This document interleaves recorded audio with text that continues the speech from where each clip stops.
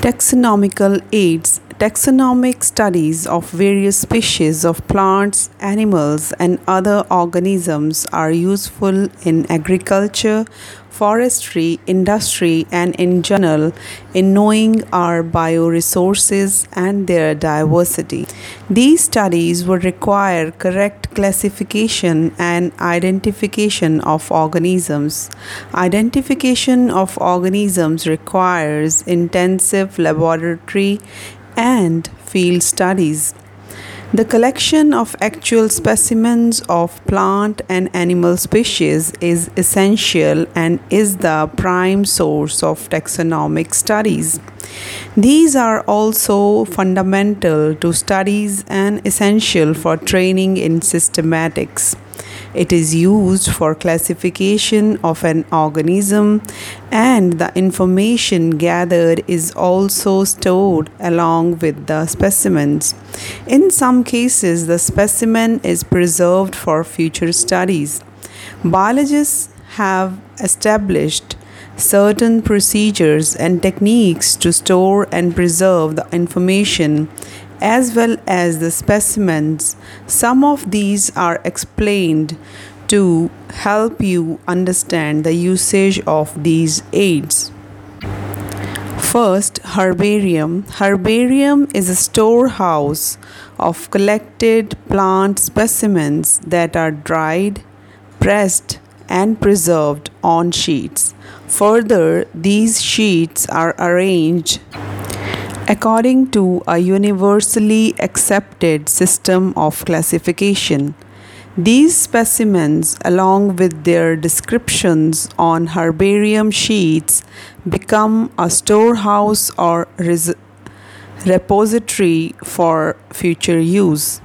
The herbarium sheets also carry a label providing information about date and place of collection, local and botanical names, family, collector's name, etc.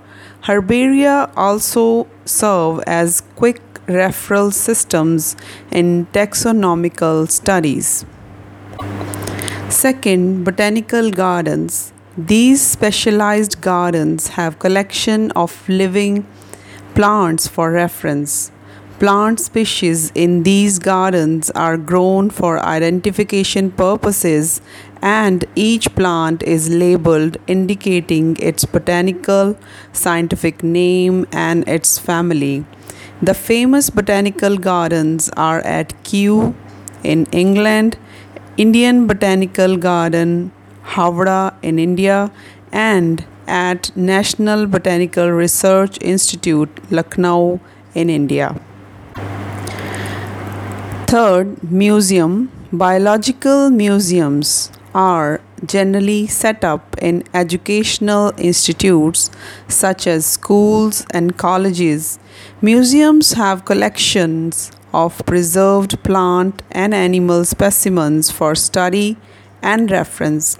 Specimens are preserved in the containers or jars in preservative solutions. Plant and animal specimens may also be preserved as dry specimens. Insects are preserved in insect boxes after collecting, killing, and pinning. Larger animals like birds and mammals are usually stuffed and preserved. Museums often have collections of skeletons of animals too. Fourth, zoological parks. These are the places where wild animals are kept in protected environments under human care and which enable us to learn about their food habits and behavior.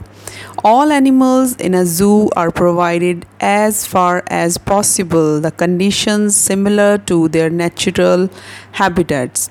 Children love visiting these parks, commonly called zoos. Fifth, key. Key is another taxonomical aid used for identification of plants and animals based on the similarities and dissimilarities. The keys are based on the contrasting characters, generally in a pair called couplet. It represents the choice made between two opposite options.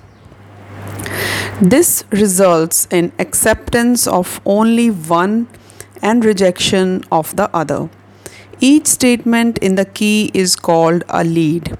Separate taxonomic keys are required for each taxonomic category, such as family, genus, and species for identification purposes. Keys are generally analytical in nature. Flora, manuals, monographs, and catalogs are some other means of recording descriptions. They also help in correct identification. Flora contains the actual account of habitat and distribution of plants of a given area. These provide the index to the plant species found in a particular area. Manuals are useful in providing information for identification of names of species found in an area. Monographs contain information on any one taxon.